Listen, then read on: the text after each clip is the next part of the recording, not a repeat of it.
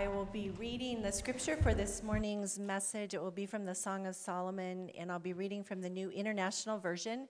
And it's a dialogue between the man and the woman. So first, the man says, "You are altogether beautiful, my darling. There is no flaw in you.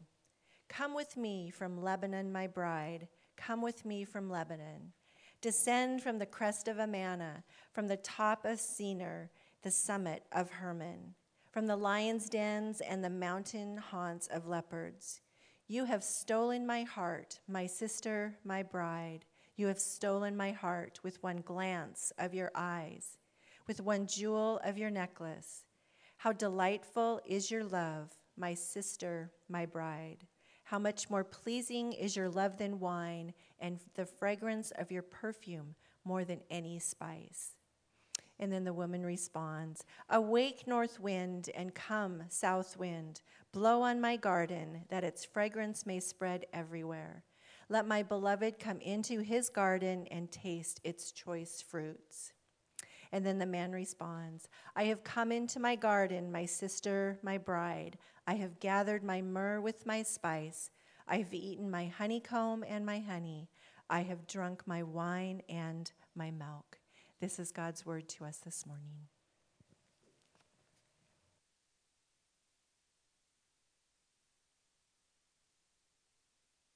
And good morning, everyone. Welcome this morning to Bethany. Let's take a moment. We'll pray as we continue on in the Song of Solomon. We're now in chapter 4, and it's undoubtedly the most erotic sermon I've ever preached. So please join me in prayer as we look at this material together this morning, asking that the Holy Spirit would speak to us. Father, we're grateful that you are the creator of life and beauty, and particularly this beautiful weekend, Father, as we see new life all around us bursting forth. We are acknowledging that you're the giver of every good gift, so thank you for that. And thank you, Father, for the gift of making us whole people, body, soul, and spirit. We pray that you would speak to us this morning, Father, about pulling together all of those pieces that we are and living as one, Lord, fully embracing all that you've created us to be. We pray that you take us there and minister to us through the power of your Holy Spirit. In Christ's name, amen. So as we begin this discussion this morning in Song of Solomon chapter 4, I'm articulating to you that there's really three words that are in desperate need of recovery among Christ followers if we are to be a testimony of an alternative sexual ethic to the prevailing culture in which we find ourselves. And all three words are in need of recovery, both for married people and for all of us as we relate to each other, and for all of us as Christ followers as we embrace our identity as the bride of Christ. So there's three very important words, and we'll be applying them both horizontally, particularly in marriage, but also beyond marriage, and vertically in our relationship with Christ. And here's the three words: eros, affirmation, and invitation. All three words are in need of recovery because all three words have been kind of co-opted or stolen or reinterpreted by the culture in which we find ourselves. Eros has come to mean in the 21st century, and really has been this way for many centuries, eros has come to mean sexual indulgence and nothing more. Sex is an appetite, and it's to be indulged. And that has led to all kinds of trouble and loneliness and alienation and addiction. And then the church, in response to that, has reacted often with what's called genophobia, or a fear of sex. In other words, the church has been guilty of vilifying sexuality in response to an overindulgence in sexuality. Eros needs recovery. Second, affirmation needs recovery because in the context of relationships, affirmation is really the lifeblood that sustains a relationship. And often as covenant relationships mature, affirmation is displaced by benign neglect. We stop noticing our spouse, we may notice, but we don't affirm, or we may go a step further and become chronic in our criticism of our spouse. And so we need to recover affirmation. We need to recover, finally, invitation, because a healthy covenant relationship, both God toward us and us toward others, a healthy covenant relationship always respects the boundaries of the other and invites. And often in marriage, sexuality is not a context in which invitation occurs, but it's a context in which use occurs. Like I don't invite you, I use you, or I abuse you. And the result of this is there's a division in us as a community often, as Christ followers, between body and spirit, between eros and this other Greek word for love, agape, which is kind of a spiritual love. And so our sexuality then has nothing to do with the rest of our personhood. And this is tragic and in need of recovery. So that's kind of what we're going to see this morning. And I'll note here that you can't recover one of these words without recovering the others. In other words, these exist as an ecosystem. To recover eros, I must recover affirmation and invitation. If I try to only recover affirmation without eros, that also won't work. I need all three of these together. And so we're going to begin here this morning with kind of the end of this text in chapter 4. It actually ends in chapter 5, verse 1. Here's the man speaking, and then we'll go back and look at these three words for recovery. I've come into my garden, my sister, my bride. I've gathered my myrrh and my balsam. I've eaten my honeycomb and my honey. I've drunk my wine and my milk. And then here's his kind of concluding statement. He's speaking of sexual love here, and this is what he says. Eat, friends, drink, imbibe deeply, O lovers. In other words, he's inviting, in the context of covenant love, for people to actually enjoy and fully embrace the way that they're created to be people deeply and passionately loving each other. And so he says, drink deeply of love, and this is the pinnacle or the summit of the entire book. The book's a poem. It's 8 chapters long. Chapter 5, verse 1 is the middle of the book. And so from the poetry structure, you see that this is the point of the whole book. Drink and imbibe deeply. In other words, you are created in covenant relationship for passionate love. Work at that. And if you're single, have a vision for that and become the kind of person capable of living into that. And if you're married this morning, recover that to the extent that it's lost. So that's what we see this morning. Drink deeply. I mean, you're created for this erotic love. What does it mean to live into that? And to live into it, there's 3 words in need of recovery. Eros, affirmation, invitation. We begin with eros as a starting point. So there's a word here in verse 10 of chapter 4. How beautiful is your love, my sister, my bride. How much better is your love than wine. And the word love there, in the Hebrew language, is the word dode. And the Hebrew word dode has roughly a Greek equivalent that is more familiar to us. It's the word eros. How many of you've heard the word eros before? And it's the derivative or the root from which we get the derivative erotic. And this is why the word has been so kind of misused, because erotic is a pejorative statement largely in our culture, but it derives from a very healthy word, the word eros. And so we want to look at this word eros here. And to kind of define it, I take you back to C.S. Lewis in his book, The Four Loves. He speaks of eros this way. I'm quoting now Lewis. He says, eros makes a man really want not a woman, but a particular woman. This is very important. Hear this. In some mysterious but quite indisputable fashion, the lover desires the beloved herself, not the pleasure he will receive from her. Huge distinction. In other words, I want my wife. I don't want what my wife can give me. I want my wife, right? No lover in the world ever sought the embraces of a woman he loved, and the word love here is eros.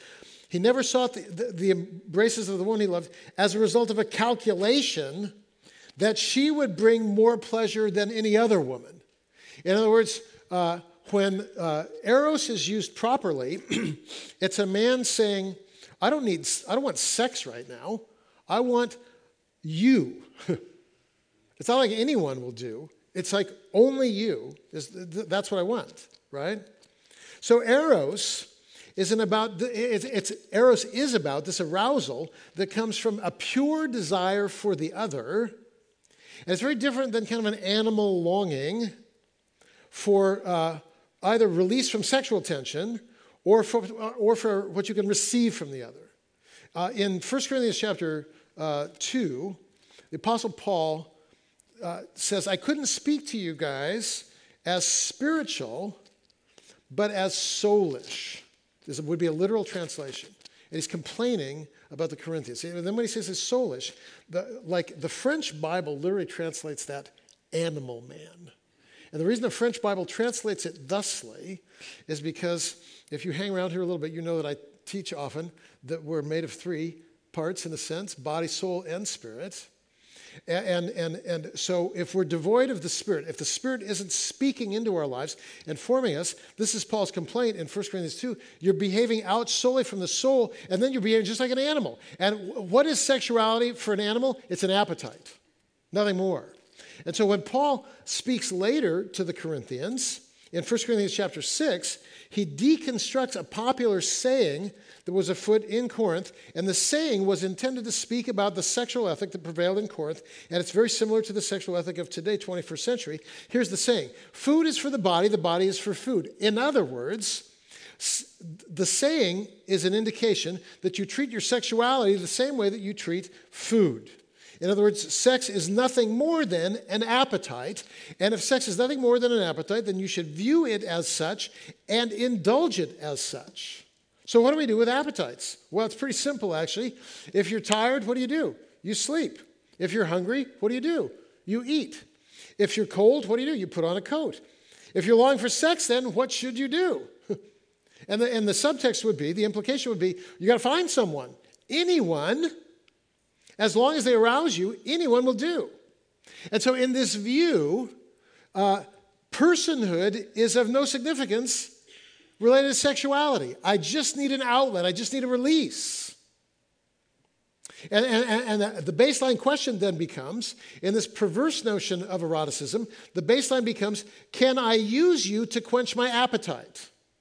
And tragically, that baseline animal instinct appetite doesn't go away once you get married. People use sex as a means of stress release, and people use the other in a way that's actually destructive and dehumanizing. And this is what we're addressing this morning as we elevate Eros to a different level.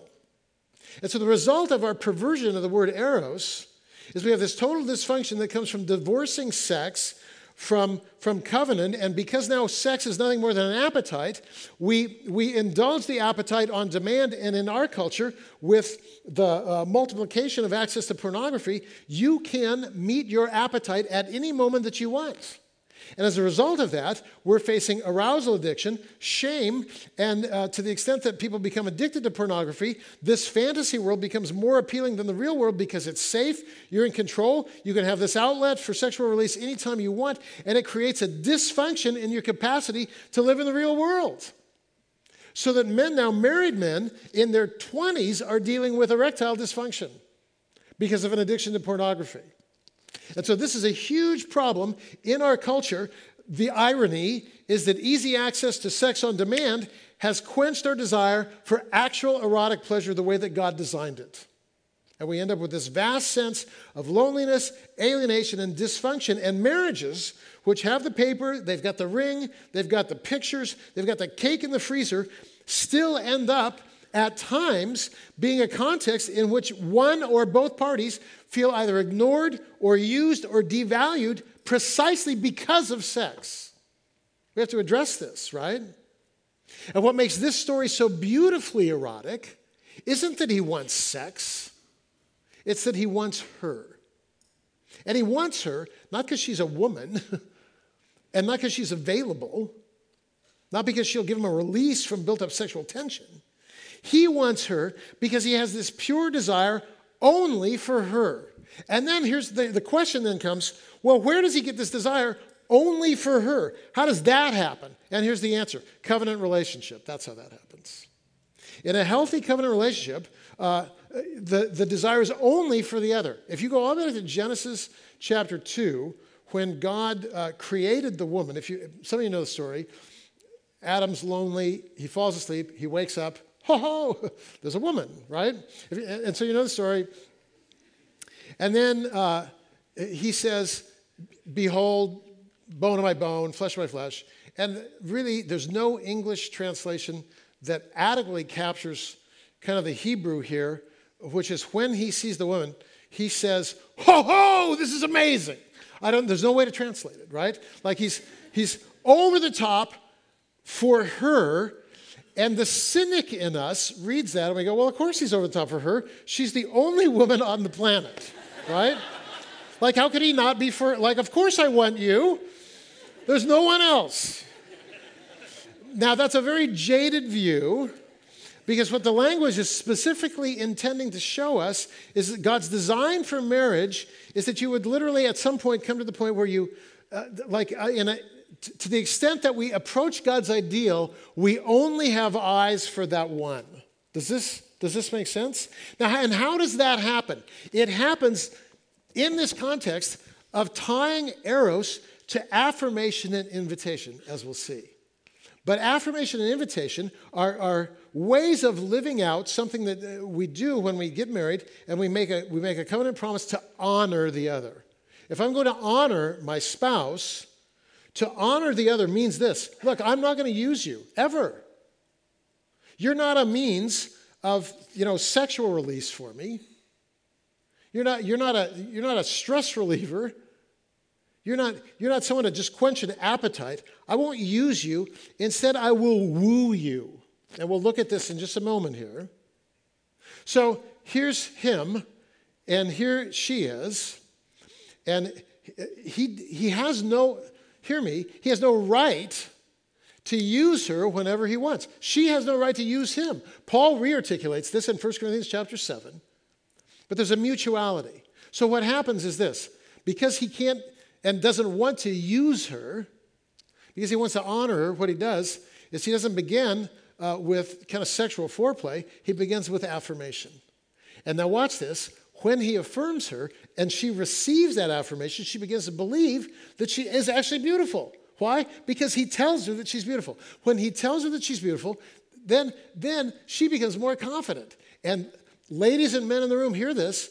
When she becomes more confident, she becomes even more beautiful to him, because men are turned on by the confidence. At least healthy men are. There are some men who are deeply threatened by confident women, but that's a different story, a different sermon entirely, called The Problem with Guys. We'll get to that later. But a healthy male is actually encouraged by her confidence. And so then he affirms her more because he needs to woo her more, which makes her feel more confident, which makes her more beautiful. And this is the upward spiral of erotic love. Do you see? So this is God's intent. It's the way that God has designed it. So when we come to looking at how the church deals with this stuff, unfortunately, the church has looked at the abuse of eroticism. And because of that, we stopped talking about the gift of eroticism.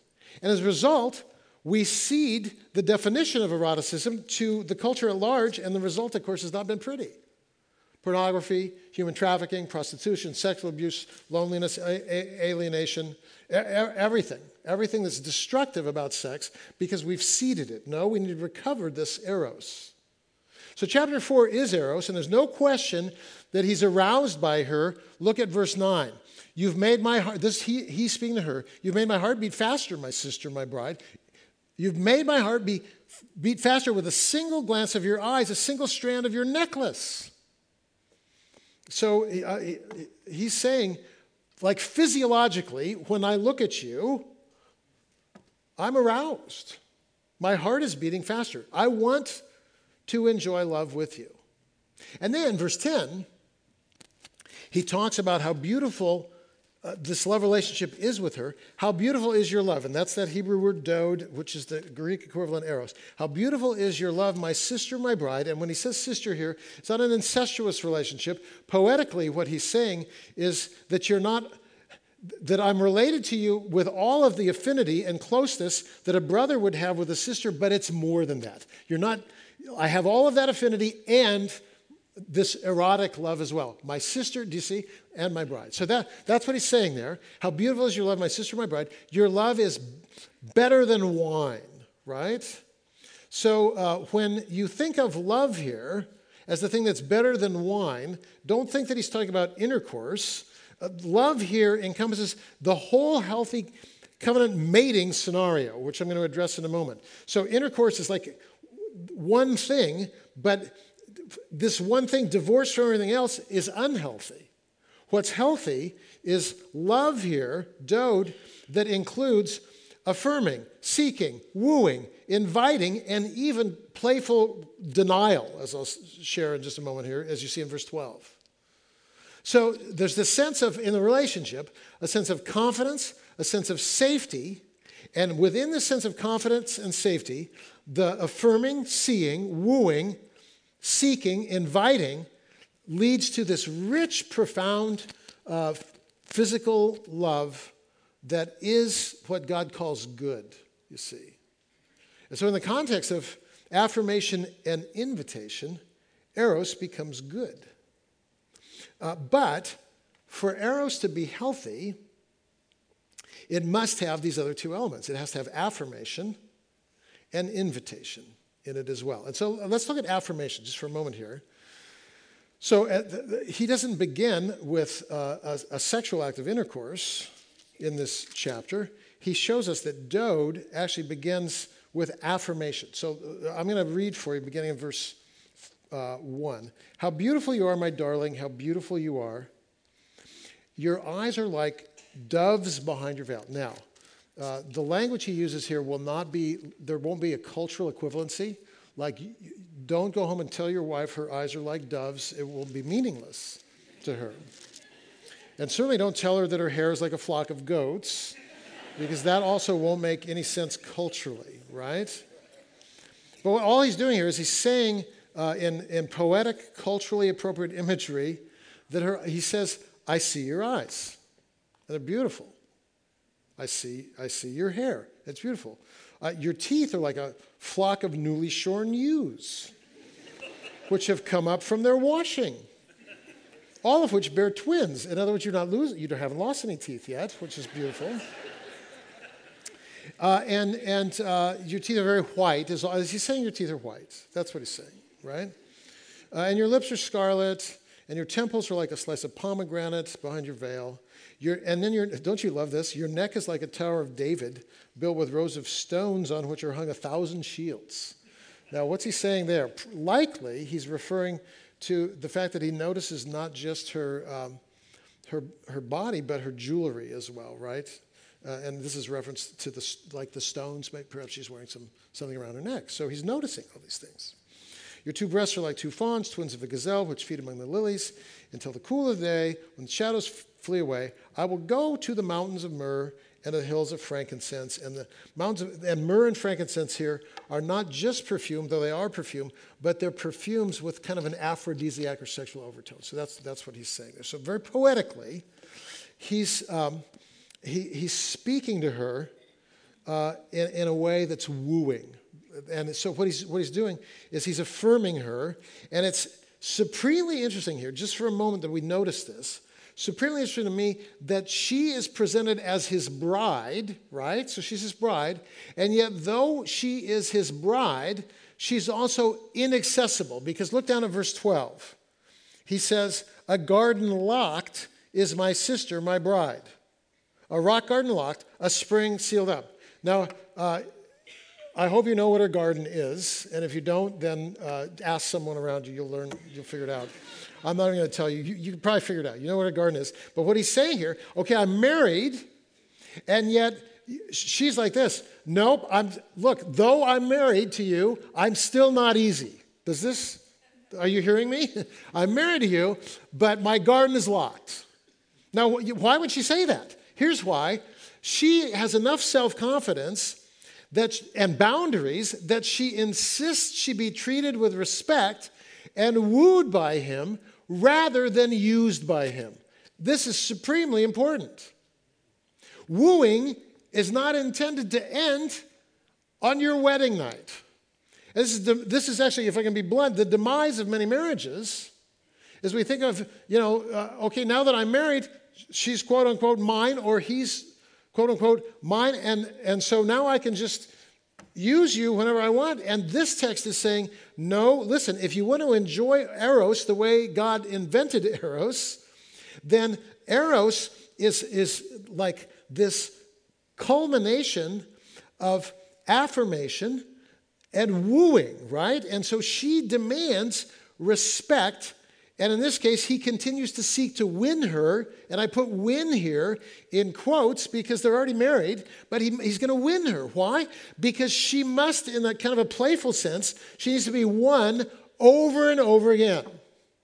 So I'll just say this, very important. Many enjoyable marriages have kind of this dance of playful denial in it because both parties have enough self-confidence to say, no, I'm not cheap here.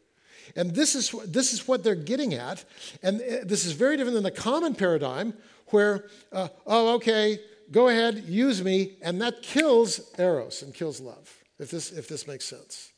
Now, I've struggled a little bit with knowing how to share this in practice without getting terribly embarrassed. But I will just give you one very simple example of this in our own marriage, which is that my wife very much appreciates if we're going to be intimate and in the garden, so to speak, right?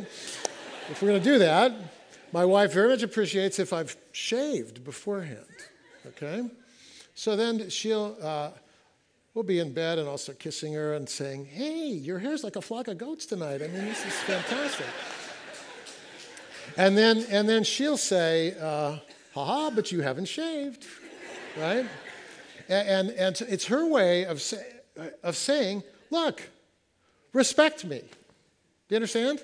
And that, look, far from being disillusioning, in a healthy relationship, that kind of playful boundary is good for a marriage. That's what's going on here in the text.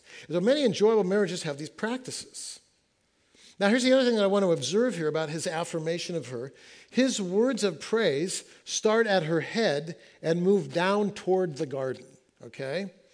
And men like to start at the garden and then finish at the garden, right? But interesting, in Chinese medicine, there's a teaching about sexuality that says male sexual love is like fire.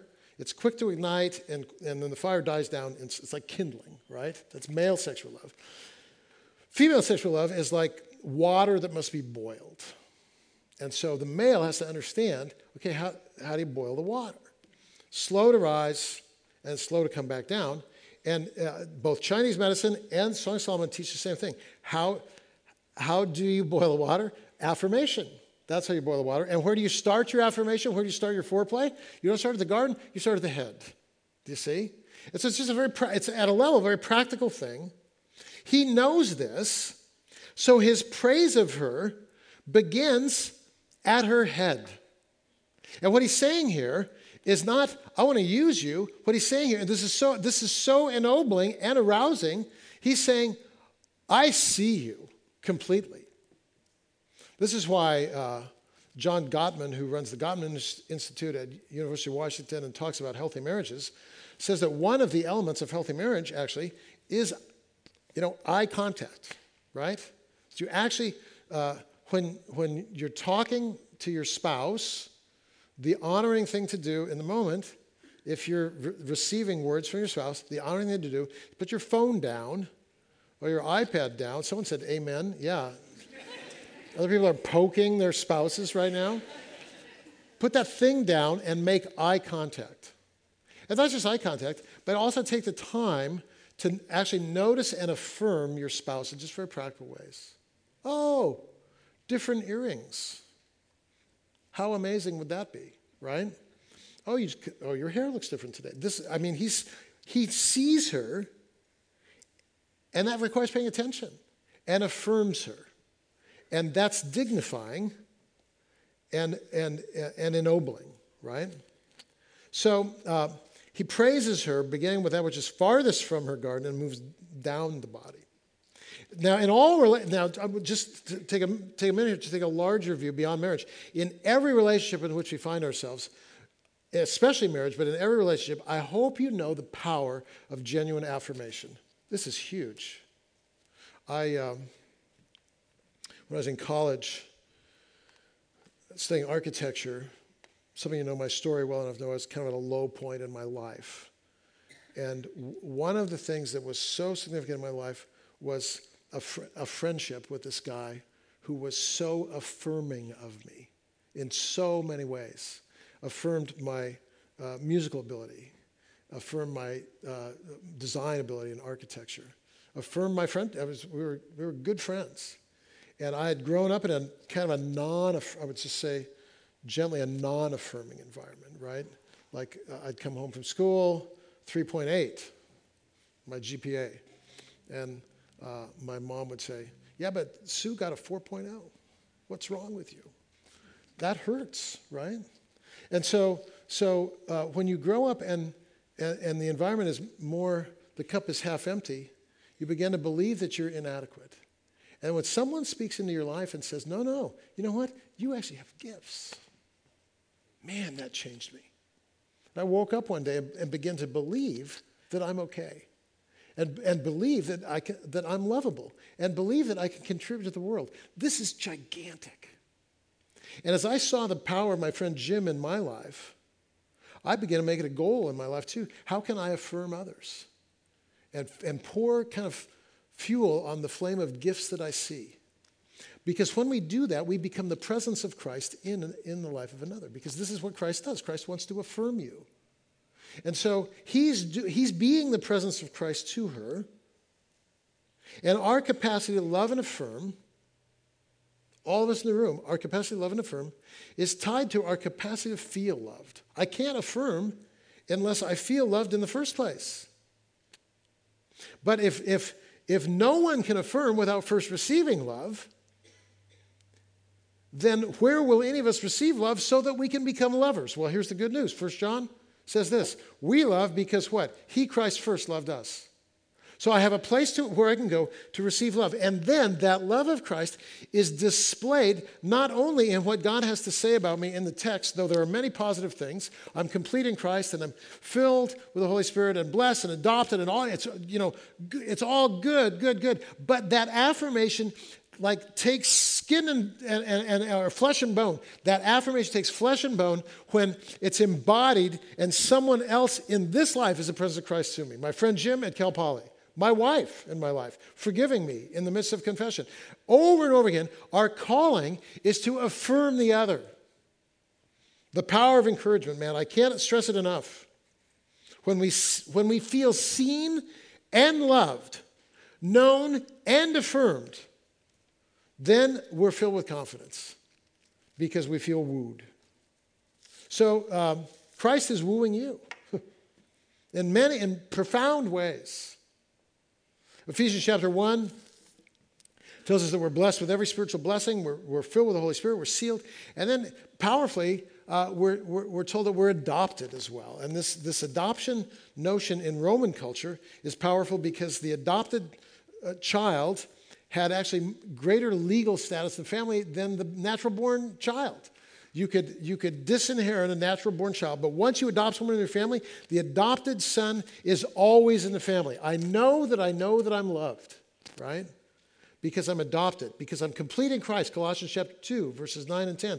Because I've been given 2 Peter chapter 1, all things pertaining to life and godliness. Because in John 15, Jesus says, abide in me and allow my word to abide in you. And here's the thing, if you abide in me, you will bear fruit. Allow me to fill you, actually, this is Jesus, allow me to fill you with my life. Receive all that I am, and then you will become confident in your identity, united with Christ. And so we're called to receive from Christ all this affirmation so that we become affirming people with one another, and particularly with our spouses.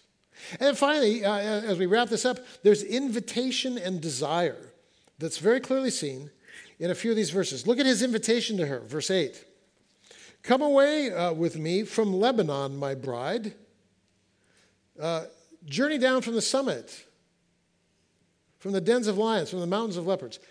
In other words, you're in an unsafe place in this harem. Come away with me. It'll be risky to get here, but come with me. That's what he's saying. And then she's playfully saying no in the moment because look at verse 12. My sister, my bride, is a locked garden, a rock garden locked, a spring sealed up. So now her no answer has the effect of him telling her even how much more he's aroused because she said no. And we can identify with this, some of us in the room, in our marriages, right? So what happens is the garden is locked, so then this is what he says to her. Rather than saying, oh, okay, later, this is what he says. Your shoots are an orchard of pomegranates. with choice fruit, henna, and nard is an aphrodisiac, right? That's verse 13. With henna, nard plants, and then again, verse 14, nard again, and saffron, and calamus, and cinnamon, and all the trees of frankincense, and myrrh and aloe. In other words, what he's saying is, when I smell you, I want you, right? And you are a garden spring, a well of fresh water, streams flowing from Lebanon.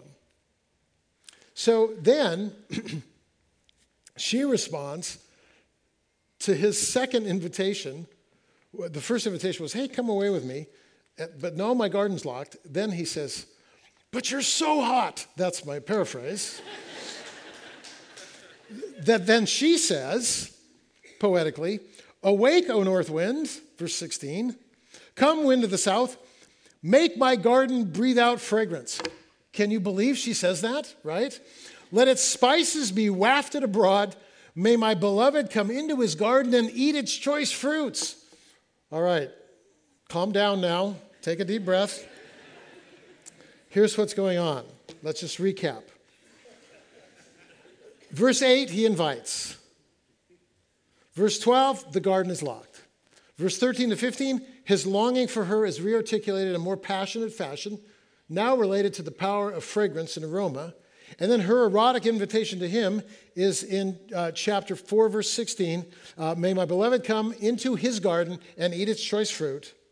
And then in chapter 5, he says, I've come into my garden, my sister, my bride. I've gathered my myrrh. I've eaten my honeycomb. I've drunk my wine and my milk. And then his conclusion, eat, friends, drink, imbibe deeply. This is love. This is love. Not use, not stress relief, not an appetite, not masturbating to pixelated images. This is love. Wooing, affirmation, covenant love, safety, playful denial, confidence, respecting boundaries, invitation, wooing again, finally opening. This is beautiful. This is sex. This is God's design. He invites, he doesn't insist. She's awakened by his affirmation and invitation. And then he's aroused by her awakening and declares his arousal. And then she invites him in, and then he enters in and declares, drink deeply of love. This is the life for which we're created. How do we close this? Well, here's the deal. It's tragic to me that the church has been silent in this profound area where life and healing can reside. And because we've been silent, we've ceded this entire area to the culture. And the culture's alternative, I'm telling you, is destructive. And then the church, looking at the destructive alternative, has said, man, see, look, sex is bad. No. It's high time that we recover an understanding here of the priceless beauty of erotic love, because erotic love is a context in which we see the agape love of the Father to us. So my prayer for you, single or married, is that you would recover a high view of erotic love by tying erotic love to affirmation, invitation, wooing, boundaries, all of which thrive or can in the context of covenant love, because covenant love is a safe place, or should be. And know that safety and confidence, which are ultimately needed for this erotic love to thrive, safety and confidence begins, for everyone in the room, single and married, safety and confidence begins by allowing Christ's words of affirmation to you to be received into your heart. In other words, when Jesus says, look, I love you, and you're whole, and you're beautiful, and you're mine, when Jesus says that to you, can you receive it? Because it's that word from Christ, offered through Scripture and through the body of Christ as we encourage one another. It's that word that heals, that transforms, that awakens, that liberates, that gives us the confidence then to be people with boundaries, so that we are able then to give that same kind of love to others. One author says, secondary sources can never satisfy primary needs. And I would suggest that in our culture, every definition of erotic love other than what is articulated in the gospel has become a secondary source. And it will never meet the primary need. Our primary need is to be loved, truly loved, when agape meets eros. So as we close this morning, I want to invite you to use the prayer books and the prayer team to pray for marriages, yours, others. Also to think about, of this little trinity of eros and affirmation and invitation, where in your life is God speaking to you? Are you need to be affirming to your partner? Are you need to be consciously inviting? You need to see your partner? You need to receive love from God as God gives you words of affirmation. Will the Holy Spirit speak to you now as we respond? Father, thank you for making us as whole people. And thank you for this chapter in the Bible that most of us would never take the time to read, where we're not going through this book. You're inviting us to be whole people and speaking to us now, Father, about areas of woundedness, areas of brokenness, areas of resistance. Give us ears to hear. Give us hearts to respond. Give us courage to pray that we might find from you healing. Healing in our marriages, healing in our souls, healing in our singleness, healing in our brokenness. Meet us here.